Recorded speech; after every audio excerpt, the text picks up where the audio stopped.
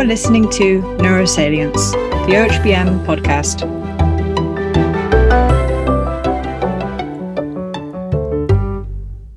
Welcome to the Organization for Human Brain Mapping Neurosalience podcast. I'm your host, Peter Bannattini. Here, I interview neuroscientists of all types and all backgrounds and discuss their work as well as the latest developments, issues, and controversies in the field of brain mapping.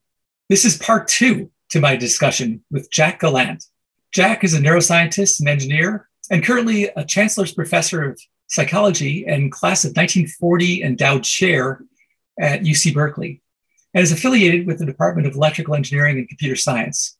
He has moved from basic neuroscience research to fMRI over a decade ago to the benefit of the field, as his work has been deeply rigorous, deeply creative, and deeply thought-provoking. The first podcast with him delved so deeply into his approach for assessing fMRI data and his philosophy of doing good science and good fMRI that we really didn't get a chance to talk about his groundbreaking results and what questions they opened up. So I invited him back, and here we discuss his truly fascinating and potentially paradigm-shifting results, specifically those that describe widely distributed semantic maps in the brain that shift and warp depending on the task itself. These results, at least in my opinion, open up new avenues for insight into fundamentals of brain organization. The brain's just not a conglomeration of distinct and static modules, but a shifting landscape of representation, much of which could be shaped by our experience in the world. How we actually change these landscapes through our actions or intentions or attention is an open and potentially profound question. How do these shift? How does experience cause these to shift? So we delve into that, and we delve into the questions that those results open up. Here we also discuss the prospects for layer fMRI, as well as the challenges of clinical fMRI. Not only the practical challenges of finding a good clinical application, but also the nuts and bolts challenges of actually getting fMRI processing in every scanner around the world. In all, this podcast was really an information-rich and engaging discussion with one of the true luminaries in the field. So I hope you enjoy it.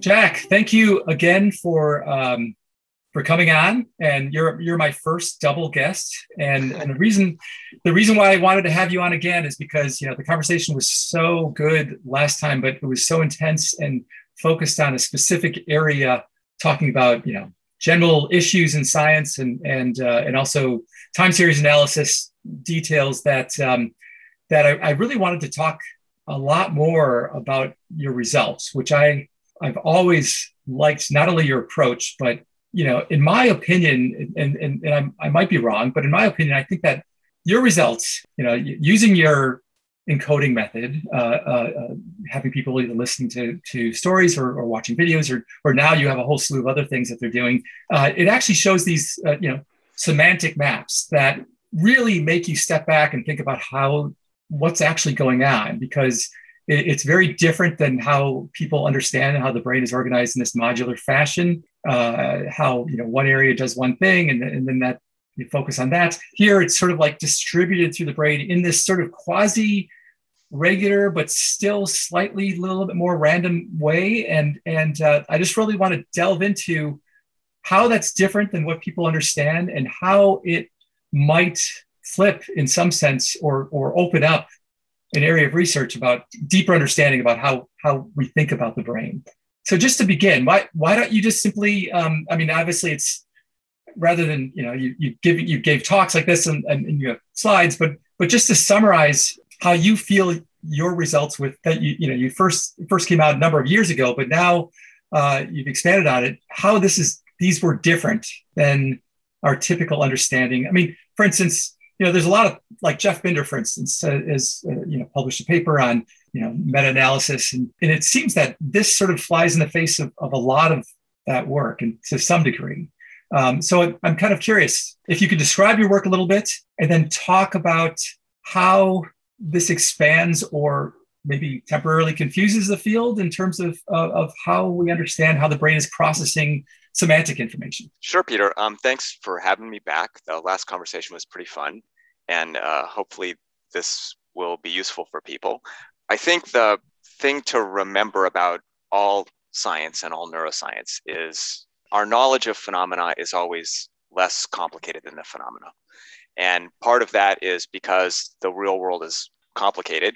And part of it is that our motivation as scientists is to make simple models of the world. So I remember once, many, many years ago, Tony Movshin told me, well, Jack, the world's made of two kinds of people, simplifiers and complexifiers.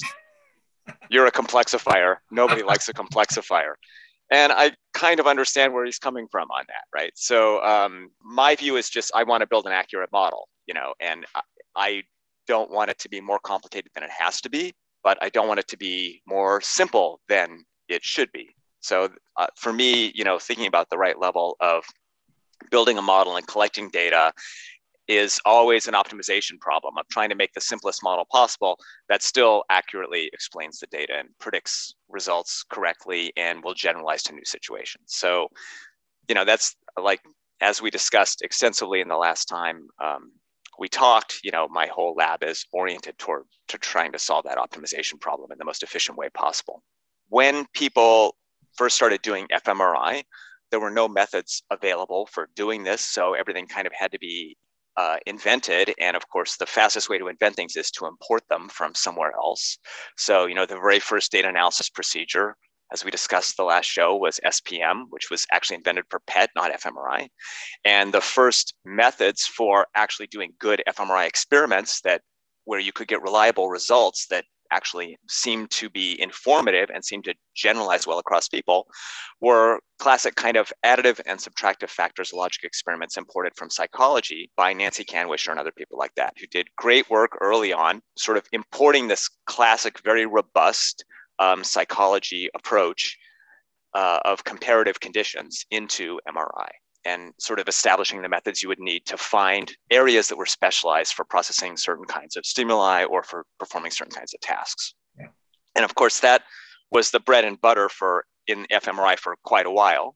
But, whenever you, as we discussed the last time we were talking, whenever you do a simple experiment involving just a couple of conditions, then the answers you get are always going to be projected onto those simple conditions. You can only find results in that subspace. That doesn't mean that the results that you find using simple experiments are wrong. It just means that they're not completely correct, right? Okay. So our approach is more of a data-driven approach rather than, sort of going to your favorite fishing hole and using a very specific bait to catch exactly the fish you want. We have more of a drift net approach where you just like throw out this giant net into the ocean of data and dredge up what you can and then search through the fish for what you want.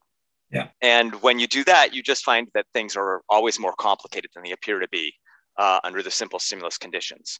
And the complications are kind of, I would say, of two forms. First of all, the conventional regions of interest that are usually reported using a simple localizer oftentimes end up consisting of multiple subdivisions. So for example, my lab and Kalinate Grosspector and Kevin Weiner have shown that FFA, the fusiform base area, which is a classic, one of the first functional areas ever found. In fact, that was actually found using PET before MRI, consists of several functionally distinct subregions. And the existence of subregions is true for almost every functional ROI we've looked at. All of the place-related areas, PPA, the perihippocampal place area, occipital place area, RSC, all consist of multiple subdivisions. The extrastrate body area, LOC, all of these functional areas consist of multiple functional subdivisions. And if you use a coarse brush, then you recover, an aggregate of multiple areas. Yeah. But the other interesting thing that you often find, or always find, is that the functional specialization in the human brain essentially tiles all of the cortex. So if you, go back to classical studies in vision, and you look at higher order visual cortex, you'll see that, the ROIs that are identified are kind of spotty. They're little islands in a sea of sort of unknown functional assignment. Yes. But of course, all of that visual cortex has a functional assignment. It's just you need to use the right method to recover it. Yep. So our results for both in vision studies and in later language studies show that essentially the entire cortex is tiled with these rich, fairly complicated, functionally specialized maps. And since we're using MRI, and MRI is obviously not neurophysiology, the resolution of MRI, the resolution of the machine is 2 millimeters, but of course the functional resolution is lower than that because we're recording most of our functional signals from blood vessels around the size of the voxels. And those are actually, since they're draining vessels, they're receiving input from a large number of columns that may extend over a much broader area than a couple of millimeters. So these MRI maps are pretty coarse, even as great as they are. So we have to assume that the functional specialization will actually continue probably below the level of current MRI, and we'll be able to see even richer, more complicated kinds of patterns with improved functional imaging methods in the future. Yeah. All right. So just to talk about your maps a little bit, right. So when I've seen your maps, I'm actually looking at one right now from a recent paper. When you color coded based on how you label, what you've pulled out, like things like regression or locomotion, animals, communication, humans. There's many multidimensional space in which you can color code this. And I'm looking at this, and it covers huge swaths of the brain, and it's sort of like. And this actually brings also to an interesting question of individual studies versus group studies.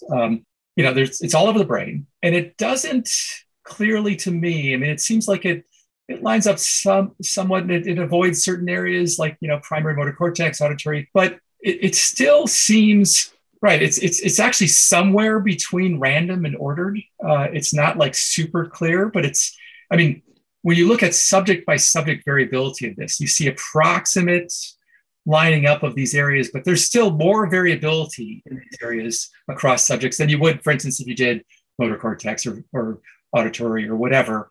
So what does that imply about, for instance, in semantic areas, is the proximity of these areas indicative of how close they are in some sort of meta-semantic space? Like, for instance, if you had, you have areas that are, for instance, related to locomotion, but then you have areas that are related to manipulation that are extremely far away. But let's say you have a person who is in their experience growing up or whatever, they've manipulated and moved and worked with things like that a lot. And so would that be closer, or would they be, what is determining the distribution of these maps? Is it how quasi-random is it? Okay, so you brought up 3 different points, so let me address them in turn. Right. But even before I get to those 3 points, let me mention there's for those of you who are listening to the podcast who want to see these maps, my lab website, which is a bit out of date now, but it contains a lot of viewers using a software program that's open source that anybody can download called PyCortex that allows you to interact with these data from our various experiments in our lab. And the experiment that Peter is talking about right now is a language experiment where people simply listen to stories in the MRI machine. And you can imagine when you listen to a story, there's information represented at multiple scales. There's phonemes and morphemes and syntax and semantics and narrative. And it's hard to pull out really fast things from an auditory experience or a spoken language in MRI because the bold signal is so slow. But semantics, which is the meaning of the language, that unfolds on a time scale of seconds. And so its time scale is commensurate with MRI, and the signals, the sort of functional signatures of semantic a brain activity related to semantics or semantic representations in the brain are easy to pull out with MRI. So people go in the MRI machine, they listen to stories, we label the stories in terms of semantic features, and then we map those semantic features across the surface of cortex. And when you do this, you find out that a huge swath of the brain, probably like 2/3 of the brain, turns out to be semantically selective for one or more semantic categories. And that these maps are very complicated and interdigitated. And there are, in broad strokes, different subregions, multiple subregions that appear to represent different kinds of semantic categories. Like one of my favorites, because it reinforces a lot of other prior research, is the number network. There's a network of something like 10 different sort of spots, hot spots in the brain, I'm going to call them ROIs if you want, that all seem to selectively represent numbers, time, dates, and money. Yeah. And those things are all kind of represented together. But there are other networks. For example, there's a social network, which consists of dozens of different areas that all respond to concepts about families and family relationships and bad things that happen to families like marriage. Well, I shouldn't say marriage, death, divorce, and good things, marriage, births, things like that, right? Yeah. There are many, many different networks in the brain that you can see in these maps. But as you said, these maps are very complicated. And I'm glad you noticed that if you squint and you look across several individual maps, you can see that there's some sort of level of commonality. But really, in these data, about as a general kind of rule, about a third of the functional data, the modelable functional data, the non-noise sort of signal in these functional maps is sort of common across people, and about 2/3 reflects individual differences. Okay. And my guess is that the reason for the individual differences is exactly as you said. It has to do with learning. And what you find is the semantically related representations that are near the sensory areas, like the higher order visual semantics, are very regular across individuals. The functionally sort of selective, the semantic selectivity of those little sort of hotspots or regions of interest is consistently organized across individuals. But as you move into prefrontal cortex, that organization becomes less consistent across individuals. And if you think about it, that's kind of what you would expect from a deep network that is trained to perform a complicated task, or a variety of complicated tasks. The parts of the network that are constrained by the sensors are not going to have much flexibility, and parts of the network that are very deep are going to have a lot more individual variability. Yeah. And what the last issue is, you asked me about principles of organization. Do I have any idea of why the maps are organized as they are? And of course, the first answer to that is no. But I can speculate. If you just take one concept like dog, and you map the concept of dog across the brain, which we can do with these data-driven experiments by just looking at the dog subspace of a much larger semantic space that may consist of thousands of semantic concepts, you'll find that there will be many patches in the brain that respond to the concept dog. And that can be whether a dog is shown, or you hear a dog, or you read about a dog, right? And our current theory is that some of these sort of dog-related patches are representing specific sensory qualities that have to do with dogs, like how a dog smells, or how a dog sounds, or how a dog looks. And other of these sort of dog-related patches are representing more abstract information about dogs. And perhaps your prior experience with dogs, maybe you were bitten by a dog when you were a kid and you don't like dogs, right? So all of that information is represented in this diffuse, distributed representation of information. And somehow through the miracle of consciousness, it all comes together in our brains in terms of this sort of unitary concept of dog. Yeah. But that doesn't seem to be represented anywhere explicitly. I mean, it almost suggests that, right. I mean, there's some principle by how they might cluster. And it seems that there's, right. Completely opens up the idea of, studying individuals, maybe experts in certain areas and trying to look at their behavior or look at their past experiences and seeing how these maps vary in how they warp to a certain space or representation of a certain area. And it also seems to suggest, and maybe I'll just jump to this as well, that people are trying to find models.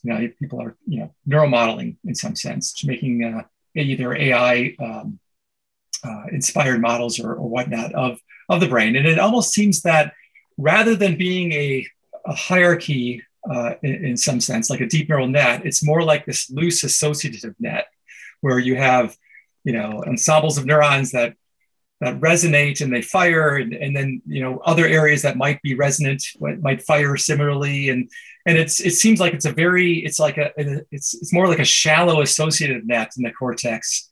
Not talking about like the visual cortex or maybe the cerebellum or base of the brain, but in general, it seems that a principle might be that the brain, 1/3 of it is genetically determined, as you mentioned it, but or maybe, and then 2/3 of it is purely, comes about by sort of this loose associations between these areas that tend to start firing together. I don't know what your thought on that is, but or if you even know what I'm trying to say. But no, I know what you're trying to say. I just want to say that you said it was genetically determined. I don't know. Okay. So I don't know how these how these networks develop. But, since I am an old visual neurophysiologist, I sort of my starting point for thinking about everything is always visual neurophysiology. And as the visual network in primates has been worked out, mapped really, really well. There's something on the order of like 40 visual areas. Yes. They're organized in this hierarchical parallel system. So there is a hierarchy, yes, but it's also highly parallel. And there's a lot of crosstalk between areas.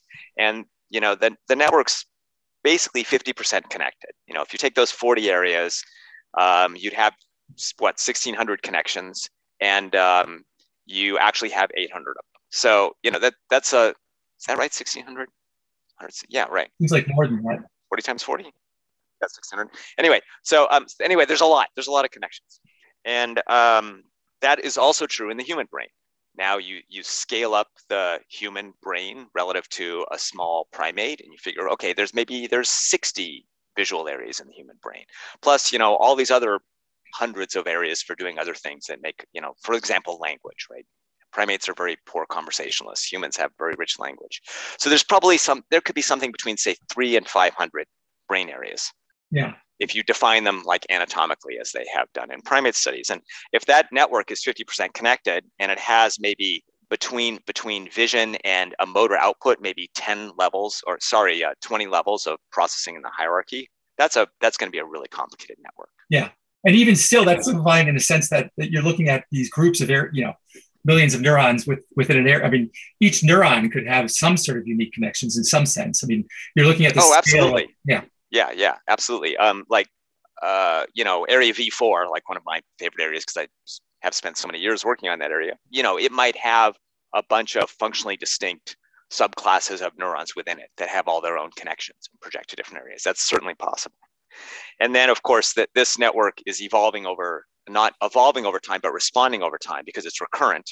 So a visual stimulus that comes into the visual system, if it's unexpected, will give a different response than if it's expected. And then over time, while that visual stimulus is on the screen, the response will evolve as prior intentions are combined using attention with the incoming data. Yes. And in a classic deep neural network that you would implement using machine learning, that time loop is represented as other layers of processing. You can just essentially unroll time. So you can, if you take a network that's maybe only has 10 layers, but it has 10 time steps in it, it's now 100 deep neural network. Yeah. So if you try to marginalize out those recurrent loops, then you have not 300 brain areas, but you essentially have 3,000 brain areas. So it's going to be complicated. Yes. It's going to be a hard problem. Yeah. Okay. So it's right. It's almost impossible to sort of, look at these maps and say, oh, well, this must be, this sort of thing, right? It's probably like you were saying, it's probably some combination of a hierarchical organization and association, a loose associative organization in that regard. And one of the problems we have in MRI is we just have very poor temporal resolution. And so a lot of the most interesting stuff that's happening is happening on short time scales, and we're just blind to that, unfortunately. Yeah, I was wondering about timescale too. So when you make these regressors, I mean, there's not only short timescales. I mean, certainly, and that's why so many people. I've worked with somebody who's trying to do sentence reconstruction with fMRI using machine learning, and it fails, as you say, because people they change context and the words come by very quickly, and hemodynamics just can't. It's an inverse problem that you can tell that you can say something about the topic of the sentence, but you can't reconstruct the words. It's just too fast. Yeah, but what about other timescales that are slower? Like I imagine in the movies, for instance, there's even more slowly evolving timescales that might be interesting to look into as far as emotional content or even how a person reacts to the general how the story is going. Or I'm sure you've thought about how to model this. Oh, sure. Well, using movies is great because we know a lot about visual stimuli and what their statistical structure is. And natural movies have a 1/f frequency spectrum in space and time. So that means there's information at all different frequencies, and whatever frequency you look at, there will be some information in the movie at that frequency. So if you want to reconstruct a movie, you can take advantage of of that, and Yeah. you can just reconstruct the low temporal frequencies. So, you probably remember our lab kind of became notorious in 2011 for doing the first movie reconstruction from fMRI data. And the thing that I often tell people that surprises them is if you look at those movie reconstructions, they actually look quite good. Yeah. But if you look at the MRI data, it's horrible. In fact, all the MRI data is giving you is essentially a texture map Yes. of an image every second. And yet from just that texture map, you can create a whole block of space-time, kind of a construction of the movie in space-time, a reconstruction. And the reason for that all has to do with these 1/f correlations in space and time in natural images. So essentially we're using natural movies themselves as a prior, and the posterior information, the likelihood, the MRI information that we're getting is very poor, but it still provides a unique constraint on the prior, such that the posterior that we pull out the movie looks good. Yes. So that this is one reason I don't actually like decoding as an approach. I think decoding's a very handy tool for building a decoder if you want to do work. It's not a great way, I think, to do science because it confounds the prior with the likelihood in an implicit way that doesn't allow you to cleanly separate what you know versus what your data is telling you. Yes. Okay. Sorry, that was a little rant about decoding. No. That was great. I can go on for hours about decoding if you want. Just, yeah. As you know, as you can expect. Maybe we better not go there. That's noted. But it is interesting, though, how you might make those maps better. Is it just a matter of the functional maps? Yeah, or the decoded maps in some sense, which is the length, but just going to higher resolution or higher temporal resolution, or just taking in more areas that you use for. Well, sure. I mean, if you're building a decoder, you only have two things, right? You have a prior and you have the data that is coming in, and so obviously, if you improve the data that is coming in, then you will build a better decoder. Yes. And we built in 2011, we built a very low level decoder that really was only using information from the first couple randomoptically mapped visual areas. Yeah. And then in 2016, we published another paper that built a high level semantic decoder on that same movie data set. And it decoded the semantic category of the movies, but we've never put them together, and one could certainly do that. We actually did build a joint decoder for static images, but we never bothered to do it for movies. So if you wanted to do that, you could certainly do it, and it would probably be a useful thing to do if that's what rocked your boat. Well, I mean, I think actually, so even in general, though, I think that's certainly one direction to go, and right, that could be interesting. But talking more about these maps, though, have you looked into how much what's the time scale of how they change? Like, for instance, if you had put somebody in an intensive training for like about a month or something of learning some sort of association within certain areas that might be activated in the map, do they grow with training? I mean, how quickly? What's the time scale? Does it happen within days or months? And then we'll get into talking about attention a little bit too. But I'm kind of curious about how they vary over time. I think we need to talk about attention first. Okay. Because my personal guess, this is a hunch, right? It's not, I have no solid evidence for this, but it's just my hunch, is that learning is driven by attention. What you attend to is what you learn, and that you can think about attention and learning as on a kind of a continuum where short time scale changes are what we call attention. But if those happen a lot, then you get these longer time scale, more permanent changes that we call learning. Yeah. So we have looked at both of those. We've done a lot of work on attention over the years, starting in neurophysiology and then moving to MRI.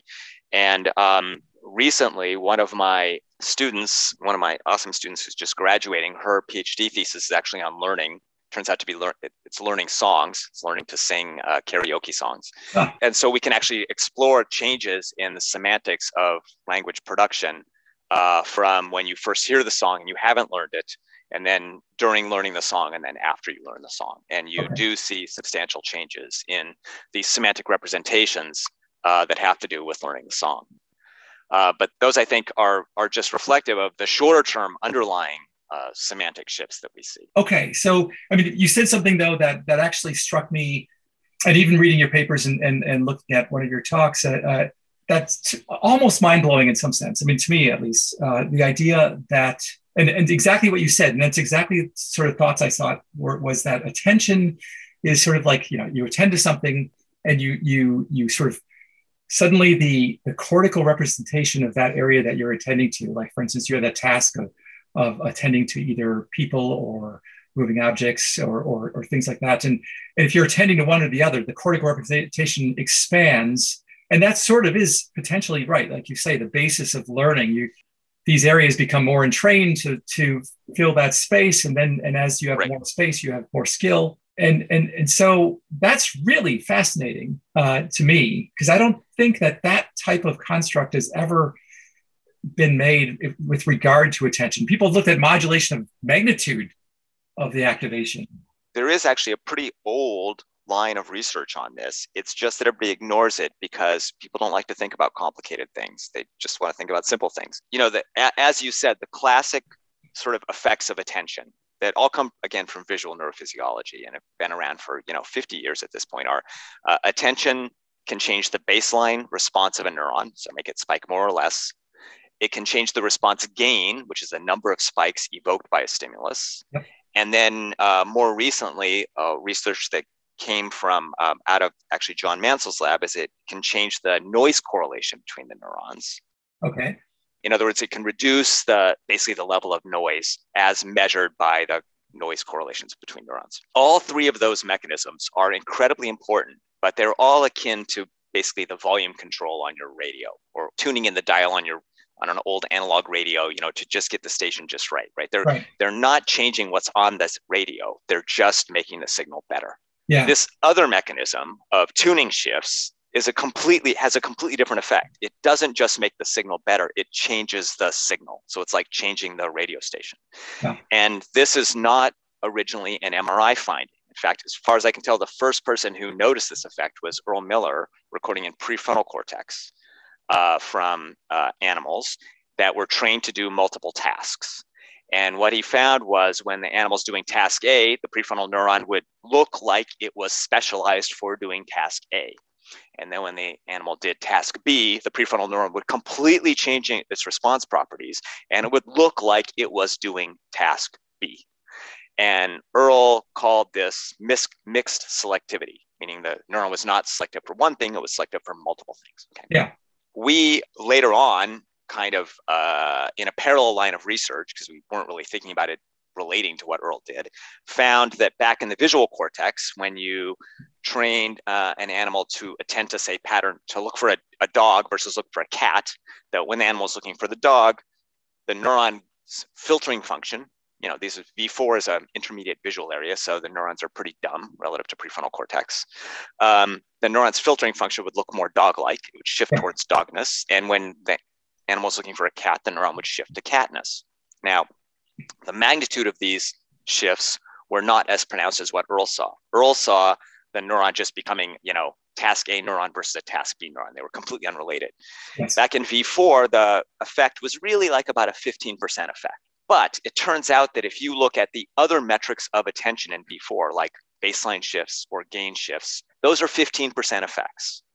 So basically what's happening is that the neurons back in the early visual system don't have much flexibility. They're tightly coupled and wired to the incoming sensory stimulus. In fact, in V1, attention effects are so small that every neurophysiologist that's ever studied attention in V1 is worried that what they're actually seeing is eye movement artifacts due to covert, subtle, very tiny shifts in the eye position during the task that are below the measurement window. Because those effects are like on the order of 2%. Nobody in physiology studies attention in V1 because it's just a nightmare. Yeah. I should mention that in MRI, something weird goes on, because in MRI, attention effects in V1 are like 20% of the signal. So there's some weird decoupling between attention as measured in MRI and attention as measured in neurophysiology. And that's just something that MRI people have to keep in mind. Yeah, no, it's exactly what you're saying. I've seen that often where right, with neurophysiology, the effect is extremely subtle, whereas in MRI, it sort of blows up and it's much higher. Yeah. So there are a lot of theories about why this happens.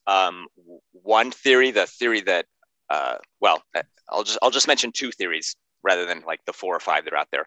One theory is that attention is a feedback effect, and yet MRI is measuring essentially blood flow near the mitochondria. So when you end up with a feedback neuron projecting into, say, from maybe posterior inferotemporal cortex back to V4, then the posterior inferotemporal cortex neural activity is reflected in V4 in the terminals of the projecting neurons, because they're extracting blood locally from V4, even though the neuron's cell body is in PIT. Interesting. That's one theory. I used to think that was a cool theory, but I don't subscribe to that anymore. Now I actually think it's just probably has to do with the temporal integration window. So if you have an attention effect that's only 15%, but then you integrate over a second, then that can grow to be a much larger apparent effect. So I think it probably just has to do with the time scale. Yeah, where actually the low-level non-attention effect is sort of a shorter time scale in some sense. And so you have the attention integrated. Exactly. Yeah, it's the different timescales of feed forward versus feedback. And the reason I like that theory is if it turns out that all of our functional assignments in fMRI are displaced due to feedback projections, then we're just all totally screwed and we might as well just go home. So I don't want to think that. That's bad. Well, there's also, it also seems to me, at least, without deviating too much from this, it also seems to me that it's linked. So Logothetis in one of his first confirmation papers about fMRI in 2001, he was showing, this linear relationship between the bold signal and local field potentials, and it was nicely linear. But then the plot stops at the very low effects. So it has to become incredibly nonlinear. So that implies that, it seems to suggest, and maybe attention effect falls into this, is that for very subtle neuronal effects, you get a much higher representation with bold. So it could be like a threshold of threshold nonlinearity. And you cause absolutely. So they could be linked. Or it could be that the interneurons, which we don't record from directly in physiology because they're too small, have a disproportionate effect on feedback signals versus feed forward signals. Yeah. And so that's a large, that's a lot of synapses, and if they're disproportionately affected, then there's a lot of weird things you can imagine are happening. But yeah, exactly. I just want to caution people, you got to be really careful with attention in MRI, and especially the number one thing you have to be careful of with attention in MRI is you have to be sure that whatever measurement you're making could not potentially just be an artifact of this huge attentional nonlinearity, and not. Because you can't look at response gain in MRI. You can't look at baseline shifts in MRI because of these nonlinearities. In fact, the only thing I would argue you can look at in MRI is representational shifts, because those can't be due to just some response nonlinearity. Well, if you had a noise over space that going above threshold in some sense, but yes, it could do that. Also, different subpopulations. So if you have a voxel that shifts from being a dog voxel to a cat voxel, you can imagine that there's 2 ways it could do that. All the neurons in that voxel could shift from dog to cat, or there could be a dog population in there and a cat population in there, and one just turns on and off. Yeah. So there are, in fact, artifactual ways that neurophysiology results that don't have any shifts at all and are just gain changes could lead to attentional shifts in MRI. Yeah. But that to me is the nice thing about this particular MRI result that shows these representational shifts. Is that it is confirmed in neurophysiology. It's everything we see in MRI shifts of tuning of individual voxels is completely consistent with the neurophysiology data that we have too. The most notable thing being that the magnitude of these attentional shifts is much smaller in the peripheral visual areas than it is in prefrontal cortex. Yes. And that's so it basically it's attention scales with the magnitude of attention in neurophysiology scales with the distance from the sensory periphery. And that is also true for MRI. All right. And that's actually, like you were saying, it can be explained by a relatively simple idea that you don't really want things changing too much in the primary sensory. It's sort of tied to basic information coming in about the world. And then later, the brain is sort of creating these models and adapting and who knows? Well, I have an even dumber way to think about it, which to me, the dumbest way to think about something that actually accounts for the data is a good thing. So, if you think about just a fixed deep neural network, where the connections are spatially limited, meaning that a neuron in layer 1 can't just project to any neuron in layer 2, but can only project to a few nearby layers on the sort of topographic map. Yes. Now, artificial neural networks, like you build at Microsoft, don't have that property, but of course the animal brains do, because neurons are trying to minimize their wiring. Yes. Right? So in that kind of map, what will happen is a neuron, say, if you think about a map of V1 versus V2, a neuron in V2 doesn't have much support from V1. So no matter which sort of afferents you turn on and off, it's not going to change the tuning curve in V2 very much if you just change some subset of projections from V1. Right. But a neuron in, say, 10 layers up, even if all the projections are local, as you march up the chain, by the time you get to prefrontal cortex, those neurons have access to the entire sort of sensory representation. And so anything could potentially happen as the weights of the efferents change. So really tiny changes in the periphery can, you could change just the connection weights between V1 and V2, upweighting them and downweighting them locally. And that could have an enormous effect on the representation downstream in higher order cortex. Yeah. And if you think about it, that's actually exactly the way that artificial deep neural networks learn. You have a cost function and you adjust over iterations of learning, you subtly adjust the connections between the different layers. And those little tiny subtle adjustments accumulate as you go forward. And so even though the sensory representation incoming to the first layer of the network is pretty stable, the higher order representation in these networks can completely change its characteristic based on learning. I think the difference between the artificial networks and animals is that in the artificial networks, just for ease of implementation, training and use are like two separate epochs, right? You train the network and then you freeze it and then you deploy it. Right. And animals don't have that luxury. They're constantly being trained and constantly being updated. So this learning process is built into the very function of the network, and we're constantly updating our weights. Yeah, and so along those lines, it seems that, so when attention comes into this, like for instance, if you have a subject and you say, oh, suddenly look for bicycles or look for houses, the representation will almost instantaneously increase in that regard. So you have attention modulating this hierarchical sort of construct, such that in prefrontal cortex or elsewhere in the parietal lobe, whatever, it will be more largely represented. Right. I mean, essentially, in a task, when you give somebody a task, all of the neurons try to do whatever they can to help represent task-related variables. Yes. And neurons in the sensory areas aren't going to be able to change their tuning much, but neurons in prefrontal cortex can completely change what they do. Yeah. Yeah. And so which I call a matched filter. Yes. That basically because in vision, neurons are filters. And so this is just a way, the filter is becoming matched to the task. So we have, in my lab, I've always called this a matched filter mechanism. The matched filter story is, it's kind of it's an explanation pitched in terms of the observables of the data. It doesn't really talk much about mechanism. It's more like, look, the neurons are becoming matched to the task, right?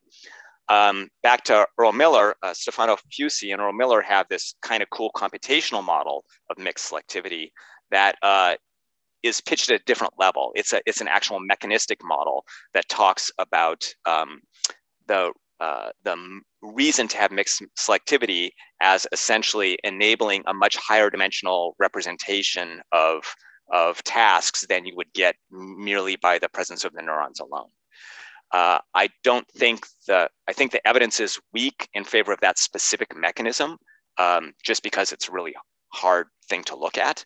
But it's a nice mechanism, and I think the only sort of implementation level or algorithm level explanation we have for this. My view of this is more of at the computational level, going back to Mars' old theories. Right? It's more like what is it trying to do? So with those models, where does the modulation of, so the intention that someone has? You have asked the golden question. That is the question, right? So, and I love the fact that you brought this up, because this is the key. This is actually the most interesting part of this whole finding. Yeah. Everybody in neuroscience certainly, is influenced by old traditional visual neurophysiology, and the idea of that all of us who grew up in physiology have is labeled lines, the labeled line theory of the brain. There's a neuron, it produces a signal. When it produces a signal, that signal is telling you information about some specific thing. If that's a cat neuron and it spikes, there's a cat, right? It's evidence for a cat. And all you have to do is accumulate evidence, and based on the line what the thing is. Yeah, you can passively. Yeah. Well, even if you do segmentation, right, it's still a labeled line, right? So, okay, I've now figured out segmentation. So only cats are coming through my system, but the only neurons that are going to respond to the cat are the cat neurons, right? Whereas in a matched filter mechanism, then now all the neurons are trying to become cat neurons. And so somebody downstream who looks at the output of this neuron, of any neuron, a downstream decoder has to have some information, either explicit or implicit, about what the task is. Otherwise, they cannot decode that information. And so where is that task information come from, and how is it represented? And the answer is nobody knows. Yeah, nobody has a clue. But it's a really cool question. It's got to be distributed in some way. Yeah, and when I finally got my head around that question, in some sense, it seems like it seems like it hints at some sort of, like you're saying, some sort of signaling mechanism that ties into what the person's intent is. I mean, it's obviously it has to be in there somewhere, right? Otherwise the system couldn't work, but it doesn't have to be explicit. There doesn't have to be lines, labeled lines with the task, right? Right. You can imagine setting this up so there's task lines where their labels are faithful, that tell you what the task is, and then everybody else is being modulated according to the task, and so that can be flexible. But you don't even need that. This could all be implicit somehow or other in the design of the system. We just don't understand enough how these systems work to be able to deal with that, because in current artificial neural networks, and in traditional like networks going back to McCulloch and Pitts, right back to World War II, this kind of mechanism just doesn't appear anywhere in there. Right. And so nobody even has any conceptual framework for thinking about it. And I think that question, I mean, really does potentially open up. If you could figure out how to study it. Yeah, right. If you could even begin to model it, or even begin to think about how that's done. So, okay, all right. So it's an open question, but I don't think that. I mean, I really haven't thought about that until I started preparing for this. But you ended up at the right place, which makes me very happy. Like, you asked the most important question, because the most important question isn't, why, how do you get these representational shifts? Any deep neural network does that during learning. We already know that can happen. So, in some sense, that's not a big deal. Right. This other issue is to me a much more fundamental issue, because it's something that we just don't. It's like consciousness. Like, what the hell is that? I don't know. Right.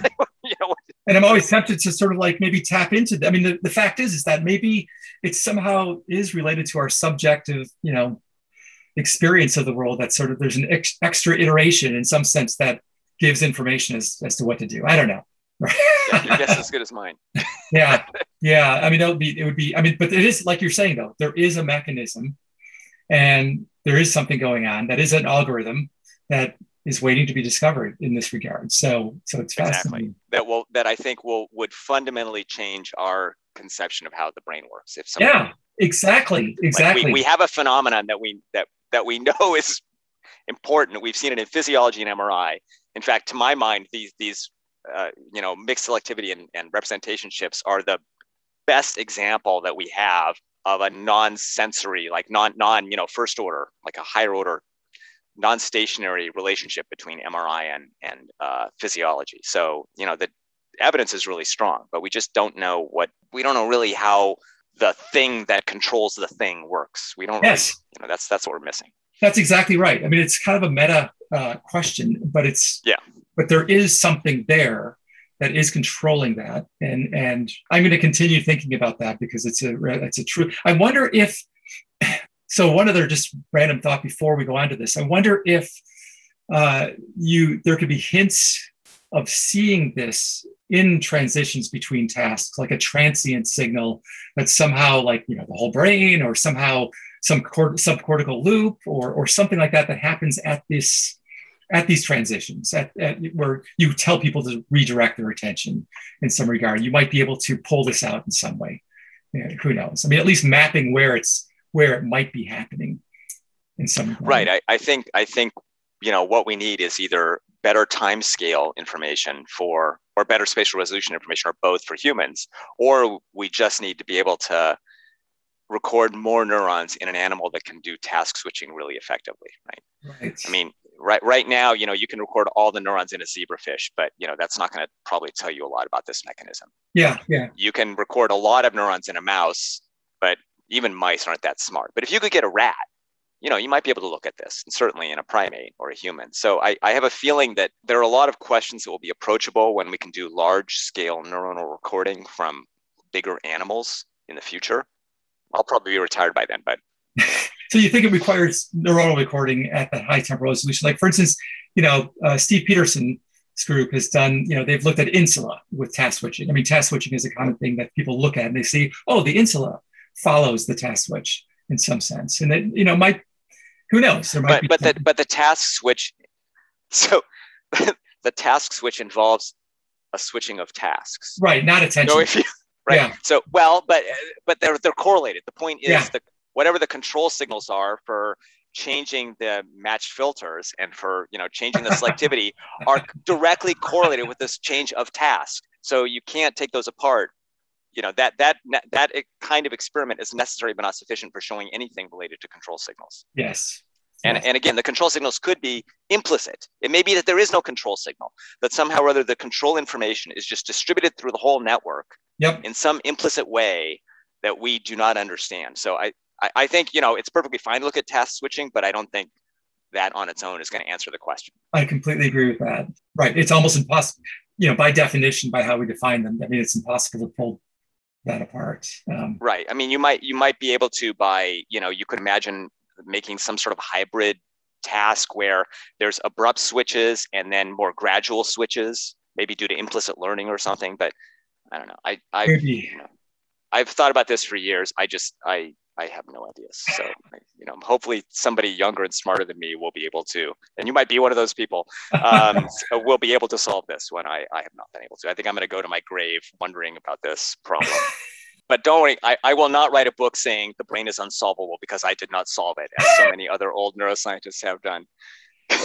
Or maybe it will require, and maybe this is a good transition into this. Maybe it will require the relationship between, brain mapping, understanding neuroscience, and AI. I mean, people are trying to come up with better and better algorithms with AI, and then they're trying to use AI to inform models of hypotheses for how the brain works. This might be something where some clever person in AI comes up with something like this, because right now AI doesn't really have, like you're saying, it doesn't really have attention or.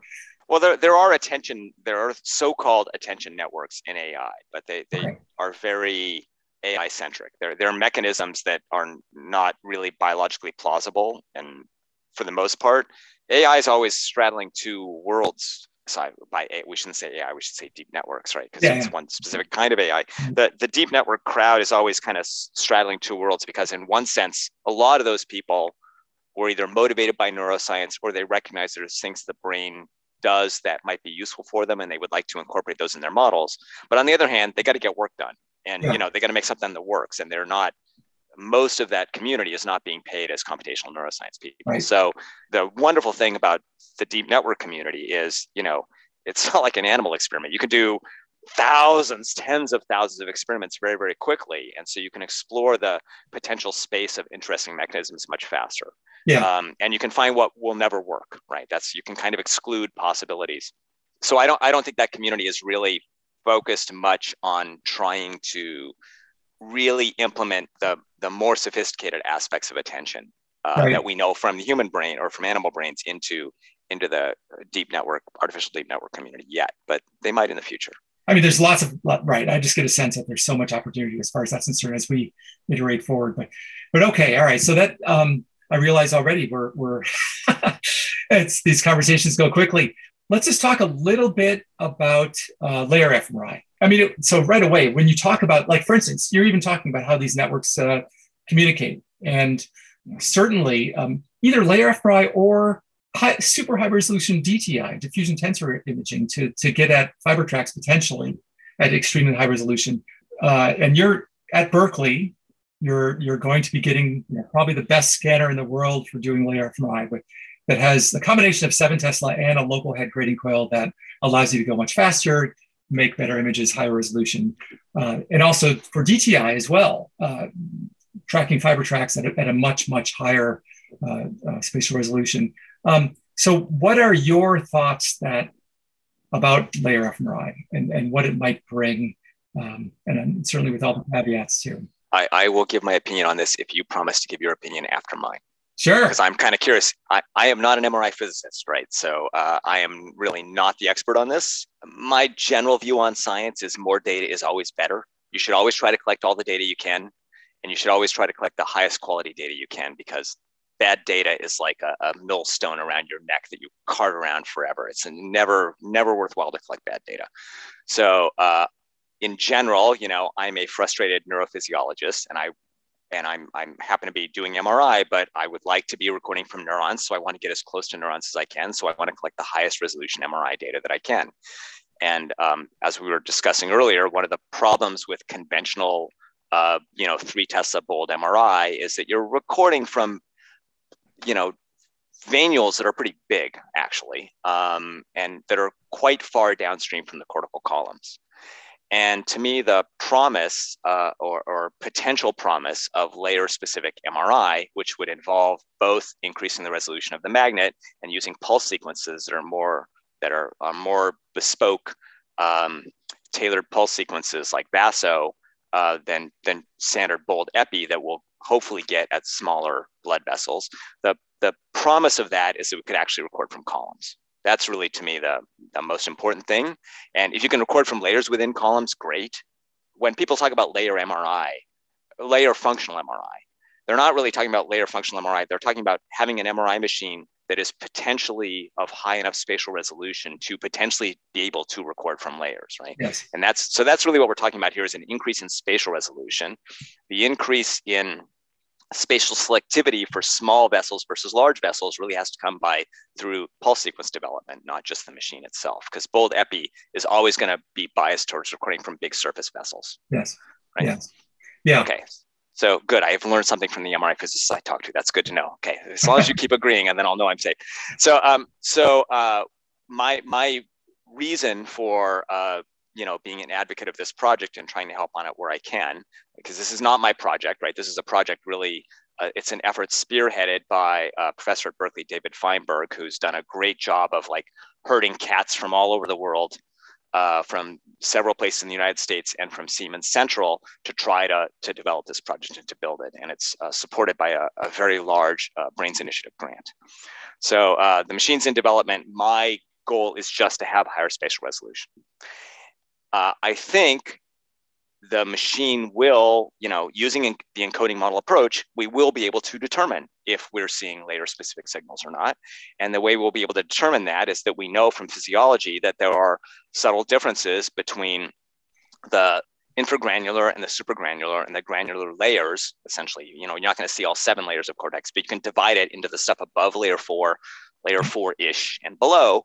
And there are systematic differences in the tuning properties of those neurons. And we should be able to see a sign of that reflected in MRI. And if we do, then we'll be happy. And if we don't, then we'll just have a really high spatial resolution machine. Yeah. Okay. And I actually agree. I agree 100% with what you're saying. I think that the big problem is the vascular, the functional resolution with vasculature, and yeah, certainly with vaso, you can get down to micro vessels. Maybe not. I mean, you can get capillaries, but then and maybe arterioles. It includes that. Right. There's 3D Grace that David Feinberg has been pushing. That seems to be working well. I don't fully understand exactly why it's working as well as it does, but it does. It does seems to have a good comparison in terms of specificity. There's also calibration techniques that give up a lot of signal to noise. You can calibrate against, you can give a CO2 stress and calibrate against the the magnitude of this bold signal change, and then divide that calibration curve. Right. That's also very. So that would basically be a way of adjusting the bold epi data. Exactly. But is that is not going to be biased to big surface vessels? Because it will remove their effects, I take it. It will remove their effects. You'll end up with the noisy stuff that's not that. Yeah, the assumption is that when you give a CO2 challenge, you give a global, it's the same oxygenation and the same blood flow change everywhere. And so the magnitude of the change is directly proportional to the, the vessel size or the bold effect in each voxel. You just divide that out then, and you can get very, very specific. So it's great. It works in theory. And it's just because you're dividing it, you're giving up some CO2 noise, which we're struggling for at super high resolution, of course. I've been very skeptical of layer fMRI, even with VASO, but there have been about a handful of papers that have shifted that skepticism a little bit more towards optimism, in the sense of having specific modulation of upper and lower layers. I agree with you that we may not get beyond 3 upper, middle, lower. I think 3 is practical. Yeah, but if you can actually, if you could actually do whole brain, high resolution histology, with quantitative MRI to get a sense of, obviously, if you look at, Van Essen's papers, it's complicated also in terms of the output versus input at specific layers. And, right now we're under the model of, upper layers output and lower layers input, and and some maybe a little bit of complexity there, but.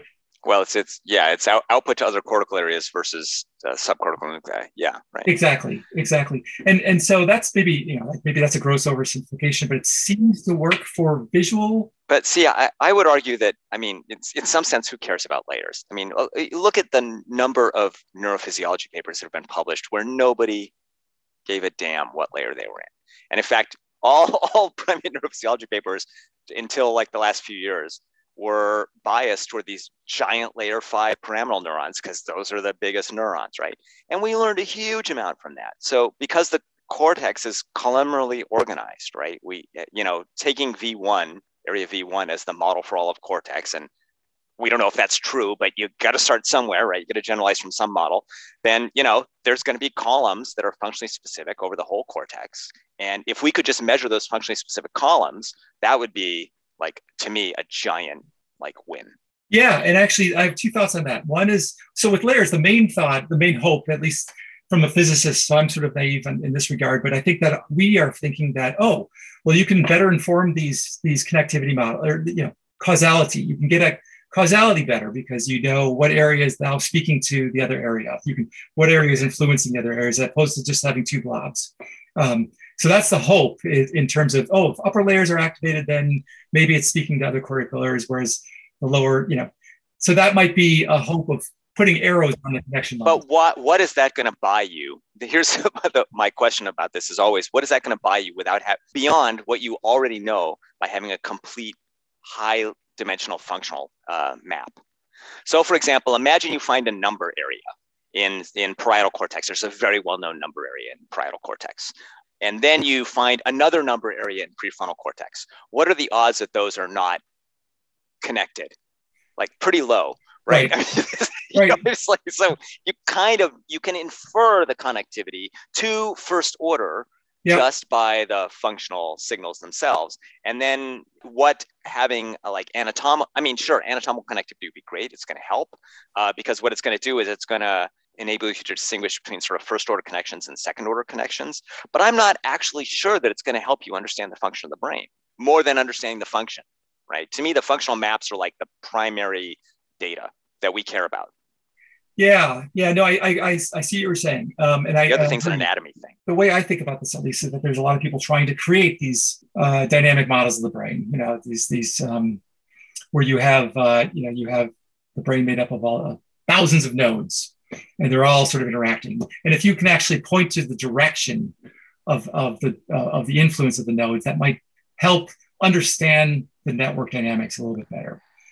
In that regard. Well, I guess I'm a strong believer in science of walking before you try to run. And, so I oftentimes divide up the scientific world into like first order problems and second order problems. And I just personally believe it's really hard to study a second order problem before you understand the first order problem that the second order problem is riding on top of.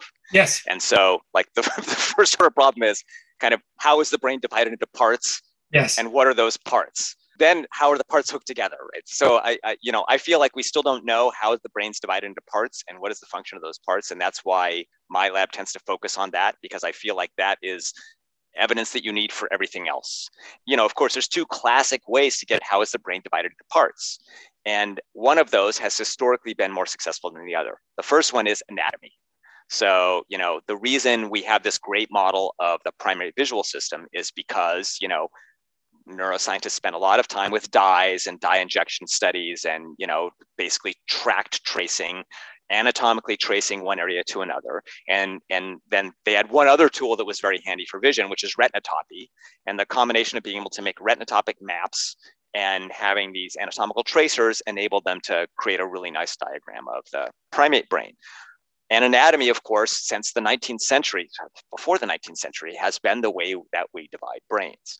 But another way to do this, which should provide conversion information, is functional mapping at very high resolution. And in fact, it's probably the case that any anatomical structure that you find has a functional correlate. But there may be a lot of functional structures that actually don't have an anatomical correlate that you can measure. Presumably there's some anatomy, but maybe it's just implicit connectivity that's, in some subtle pattern that you wouldn't see, right?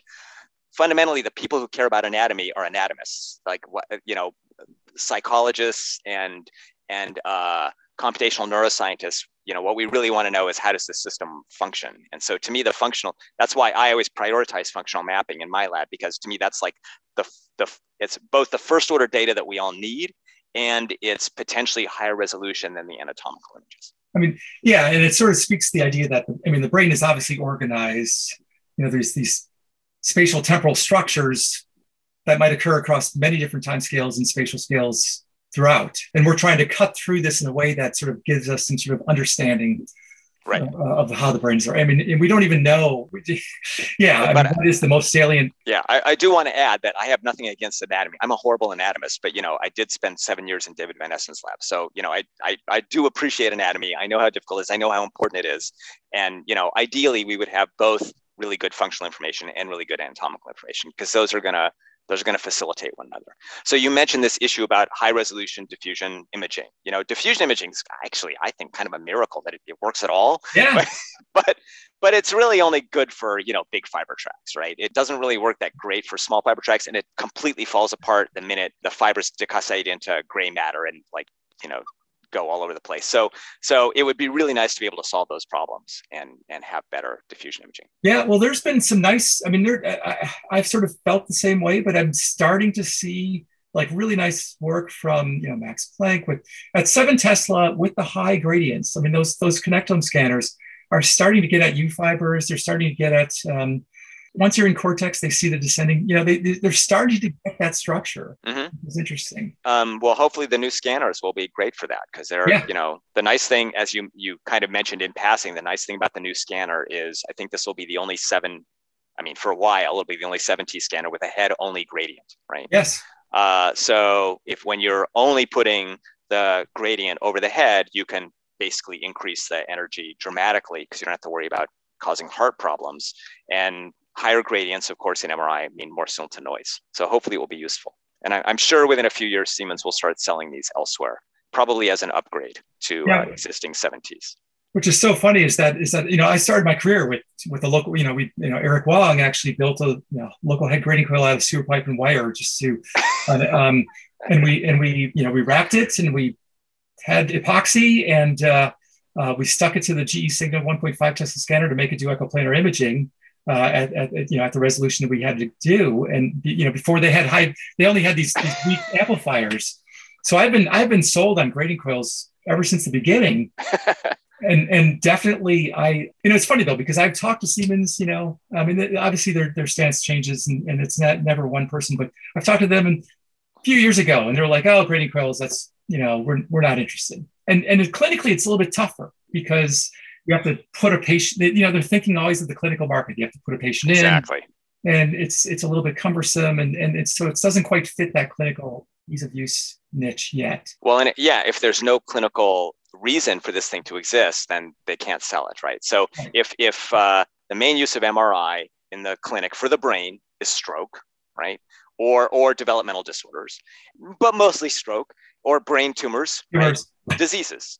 Yeah, and they figure they can do that at 3T. So what the heck? Why do we even need better MRI, right? So that, I think that's the general view, and hopefully that will change. But it's I think the basic scientist's job to show that this stuff is clinically relevant. And actually, we didn't talk about that. Let me just make a small pitch here for I think we mentioned in the last talk, it may have come up that MRI is not functional MRI is not used in the clinic at all today. It's used for pre-surgical mapping for brain surgery, to map out the eloquent areas so that whatever the neurosurgeon cuts out will not be anything you will notice is missing. And that's its only use. And to me, that is very sad because, all of these brain disorders that we all, both developmental disorders and disease states like, schizophrenia and autism spectrum disorder, and even things like dyslexia, they must have functional consequences, right? If they only affected the brain architecture and didn't affect function, no one would care about them. It would not matter. Yes. So they all have functional consequences, but in our diagnosis, prognosis, and monitoring of these brain diseases or brain disorders, we do not use functional imaging at all in these to assess these things. And I think that's just really, I don't know, as a taxpayer, I find this very annoying because I feel like it would be more efficient if we could do this. So one of the things my lab's been working on a lot the last few years is trying to transition our encoding model framework to the clinic. And of course, that's a long slog because clinical imaging has a lot of constraints that scientific imaging doesn't. I could also go on a lot about, what really are the reasons why it's not used clinically? And because it seems like also a chicken or egg thing, like, vendors really don't want to put man hours into developing fMRI stuff because there's no clinical market. And to make a clinical market, you actually have to disseminate it to some degree to kind of get things going. And to disseminate it, you actually need, it's not just pushing a button and seeing an image. It's like there's this whole processing world that has to go on that is completely outside of what's typically done with MRI that has to be created. And I think there's some hope creating something like this, maybe a cloud-based system that brings the processed image to the radiologist. Something like that needs to be integrated with the system. Otherwise, it's going to be hard for it to. So you think this is both an evidence problem, meaning that we just don't have the evidence that functional imaging is relevant for these diseases, and it's a software problem. It's an implementation problem. Yeah, I think there's growing evidence that the fMRI or physiologic MRI, for instance, even looking at vascular patency and things like that, using functional signals is clinically relevant. And I think we're on the verge of finding things like biomarkers that are related to whatever clinical disorders. They're there. It's just a matter of, and actually we didn't even talk about that of looking at the variability across subjects and how do you actually compare that. But we talked a little about that last time as well. But the point is that I think that's there. That's sort of on the edge. The practical implementation is on the edge, but there's not much incentive because it's a risk and it's a huge cost. So they're both sort of holding there. If one goes, then you'll find more applications. And if you suddenly find a ton of applications, then the other was going to go as well. So I think they're at some sort of state on the edge of going over and opening up a clinical market. But maybe I'm optimistic though.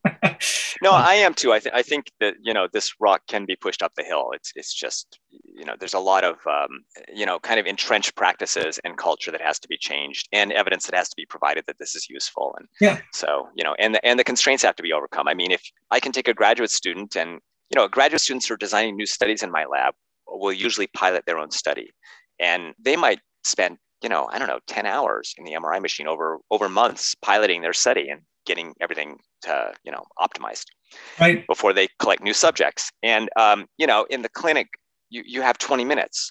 So that's a huge difference in the volume of data, and it severely impacts what is doable. What I like to say is that we're one killer app away from having fMRI sort of disseminated clinically. I mean, we need one. Pre-surgical mapping isn't quite doesn't quite do it. We need something that there's not enough people that need surgery, really. Right, That's the problem.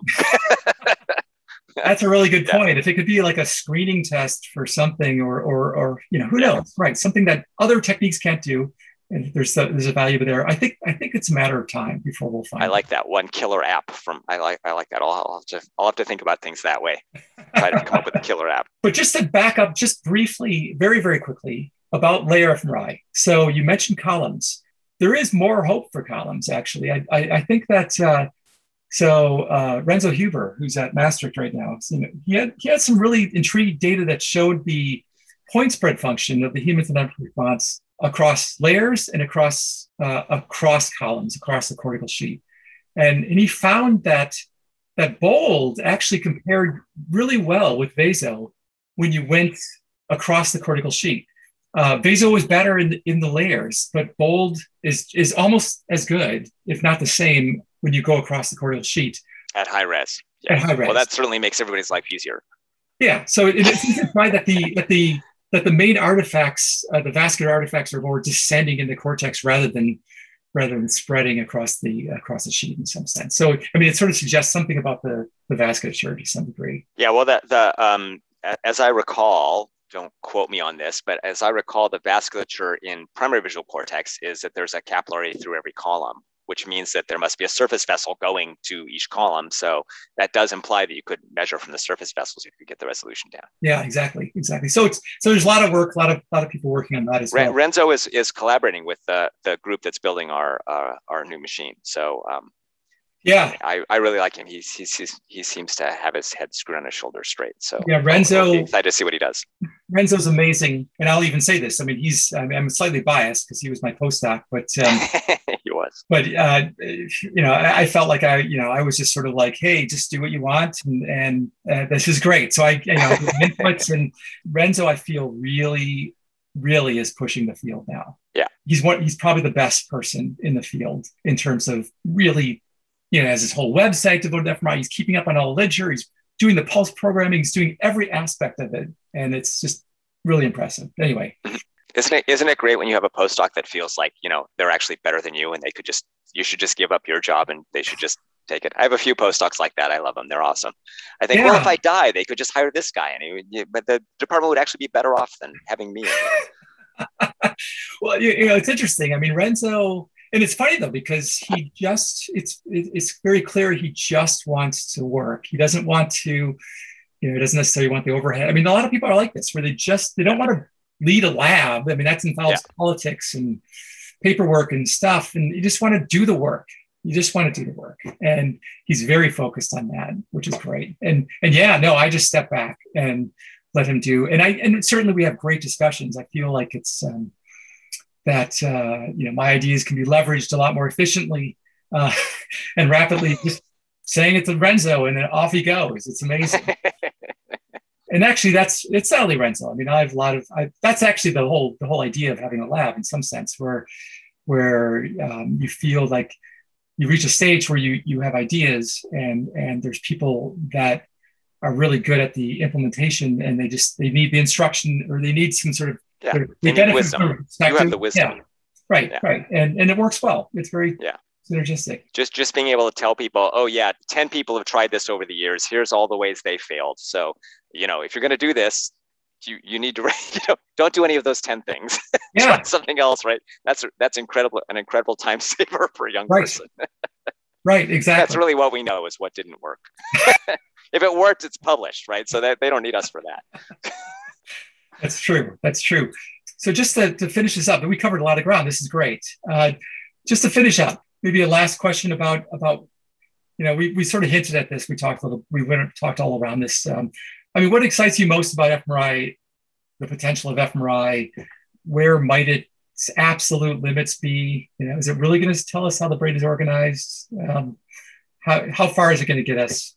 Just open-ended questions. Well, I think you are the only person who has published an abstract that actually tried to get MRI to measure something that wasn't blood flow and measure neural activity directly. And I noticed there was no follow-up paper on that. So I have a feeling we're doomed on that front, right? I mean, MRI The man has. Well, it's funny. I mean, so there's a joke in my lab. There's a joke in my lab where I'm always thinking about neural current MRI, and I'm always thinking, and it's always funny because they always say, well, when somebody comes, and I don't even notice I do this, but when a new person comes in my lab, I always sort of tell them all my ideas about how to try to pull out neural current imaging, and then everyone else in the lab is like, don't do that. It's just. It's suicide, and I agree with them. I'm like, this is probably a high risk, high risk, high gain sort of thing. But so you think though that someday it might still be possible? Yes. I mean, in MRI you can't ever say no, right? I mean, but it's like, who would have expected that we're where we are in 1950, right? I think that we're within an order of magnitude of sensitivity. Wow, that's not bad. It's close. I think we're close. If we get a handle on all the motion, all the noise, and there's a lot of clever ideas out there in terms of how to play with magnetization such that you can be more sensitive to neural current effects as opposed to bold. And there's other people like Le Bihan who claim to see cell swelling with diffusion imaging. I'm a little bit skeptical about that, but that's sort of growing a little bit in terms of looking at these cell swelling effects. Mm-hmm, mm-hmm. But I don't think it's there yet. I'm always thinking about how to push neural current imaging, and certainly there have been papers out there, sometimes on phantoms, sometimes models, proof of concepts. But there's some there's a group in Korea that I just finished, believe it or not, looking at a paper from them. They claim something like this, but they don't know the mechanism. They see a rapid change and they don't know exactly what the mechanism is. So there's stuff out there like that. Well, I'm not planning to pursue any real neurophysiology with MRI, but I definitely hope that you succeed or someone succeeds. There have been 4 Nobel Prizes for MRI so far, and I think if somebody actually managed to measure neurons with MRI, that would probably be another Nobel Prize. So every time you think there can't be any more Nobel Prizes for MRI, somebody else comes up with something cool. So it would be great. It would be great. So my view is, I think the one thing that's going to change over the years is people are going to use more rigorous methods than have been used traditionally to sort of analyze and model their data, which I am, of course, a big fan of. I think people are going to use more complicated experimental paradigms. Certainly, probably the biggest change from when I was a young graduate student and today is trying to get somebody to even acknowledge that a naturalistic experiment or a complicated experiment was viable when I was a kid was almost impossible. I spent the first 20 years of my career fighting that battle. And now nobody has a problem with using naturalistic experiments. So that's nice to see, because that means that we can record data that is sort of higher dimensional data under more naturalistic conditions where the models are more likely to generalize to the real world. So that's all great. And then, of course, the whole spatial resolution thing is a continuous change. Even if we're stuck to measuring blood flow, we can measure at a higher resolution, and that's going to be great. So I think see any radical, in the however long I have left in a career, I don't see any radical changes coming along the pike for MRI. I do think that MRI kind of has to rescue itself from some bad PR that we've had over the past 10 years, where, MRI, everybody was very, very excited about MRI between, say, 1995 and 2005. And then between, say, 2005 and 2015, people thought it was meh. And now people are actively hate it. So I think that's bad. That's clearly our fault as a community, and we need to do something about that. I think the kind of 2 biggest directions for human-centered neuroimaging are, one, moving it into the clinic and trying to do useful things that can actually help people. And the second is exploring new modalities of brain imaging that are not MRI. There's a lot of remaining modalities left. A lot of people have been working on neuroinfrared spectroscopy. Yeah, FNIRS. All the FNIRS devices, we maybe talked about this the last time we talked, I can't remember. All the FNIRS devices out there right now just use the amplitude information. They don't use phase. They can't really tell the direction that the photons are coming from. So they are scatter limited and very low resolution. And, something might be able to be done with that. I've seen a lot of proposals to use ultrasound. Yep. You can clearly use ultrasound to lesion the brain through the skull, because you can just keep turning up the amplitude as loud as you want to get it through the skull. But reading signals through the skull backwards from the brain with ultrasound is very, very difficult. Yes. And there's, I've been working on a radar project for 5 years that may or may not work in the end. There's a lot of different modalities for brain imaging that might in some cases complement MRI or might allow MRI-like measurements out in the real world. Like if FNIRS actually worked well, that would be a real boon. Yeah. But all these things I think are evolutionary. Yeah. Now neural current recording, that would be revolutionary to me if you could make it work. So you are the revolutionary. I'm just trying to make things better. Yeah, no, I think you're right. I think though that there's all these other techniques that, and it's always interesting to figure out how to try to speculate on how the interaction of the multiple modes of imaging might give something more than just the product of the two of them in some way. Oh, right, potentially. But people have tried to do that with EEG and MRI for a long time, right? I mean, and that there are some studies of EEG and MRI that are reasonable. There are a few labs who can make it work, but it's never gotten to the point where just anybody, I can just go down to the EEG store and buy an EEG system to stick in my MRI machine and have faith that within a couple of weeks I can make it work. It's just never gotten to that level. Yeah. So, but I agree that the field's more going towards multimodal sort of synergistic sort of interactions of these techniques. And certainly, I'm always motivated to think carefully about neural current imaging. And about once, 3 times a year, I would say, there's papers that are submitted that suggest neural currents. And there are things that I believe that, I feel like now we're talking about like sighting UFOs or something. There are signals that we see that are rapid and transient in MRI that look like they could be real. And it's just a matter of, doing the work and trying to figure out exactly what the mechanism is, but also, well, the mechanism isn't as important as just convincing people it exists. So right, that's a different kind of problem. I mean, the mechanism is important. I'm not saying, that you kind of need two things. Right. Showing a mechanism without actually showing a function is not going to be sufficient either. I totally agree. You need to actually show that it's reproducible, that it's correlated with some sort of behavior or stimulus in some way that makes sense. But also, I actually, it's funny, the more I think about MRI, or even MRI or fMRI in general, I mean, what's unique about MRI is that you have so many parameters to work with. You can control the pulse, the RF pulses, the gradients in so many different ways that tell us so much different physiologic information. We're actually just, even after 30 or 40 years, we're still getting good and really, as a field, figuring out how to do this well. So I think there's a lot of, I'm hopeful that this type of progress will keep on being made. So, and then, right, maybe every once in a while there's a revolutionary change. I'm optimistic. So, well, that's good to know. You're one of the main people moving this field forward. If you weren't optimistic, it would be very bad. Well, yeah, and as you are with fMRI and neuroscience, and so I'm glad that. And I think everyone welcomes your honest, critical view on things. Well, I don't know about everybody, but the bottom line is fMRI. It has two great things going for it. It's on people, and it's really fun. Yeah, it's quite enjoyable to look at the MRI data, and that's one thing I miss about having been in the pandemic for the last year and a half. Is one of the greatest things that happens to me during the week is when I go into the lab and somebody shows me some new data that I've never seen before, and you can get the MRI data so fast compared to neurophysiology experiments. It's just night and day, and that's very pleasant. It means you can optimize things a lot more, and you can take a lot more risks. You can do crazy things that might not work, and I think the fMRI has the potential to be a lot more essentially experimentally creative than like neurophysiology, which is more limited by what can you measure.